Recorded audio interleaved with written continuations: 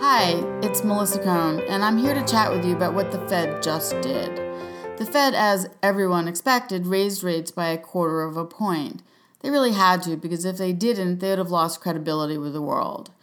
As a result, the stock market at first didn't know what to do, but it's now up 100 points, and for mortgages, which of course I'm most interested in, the 10-year bonds are now actually lower than they were before the Fed hiked, meaning that they're breathing a sigh of relief and understanding that, you know what, that 1/4 point is really not going to do anything to make or break our world. So mortgage rates are not going to go up today as many people thought they would. In addition, it also means that the Fed is now, and they've acknowledged that they're going back to the basics. Let's go look at what's going on with economic data, and let's not talk so much about what the Fed will do. Will they hike? Will they not hike?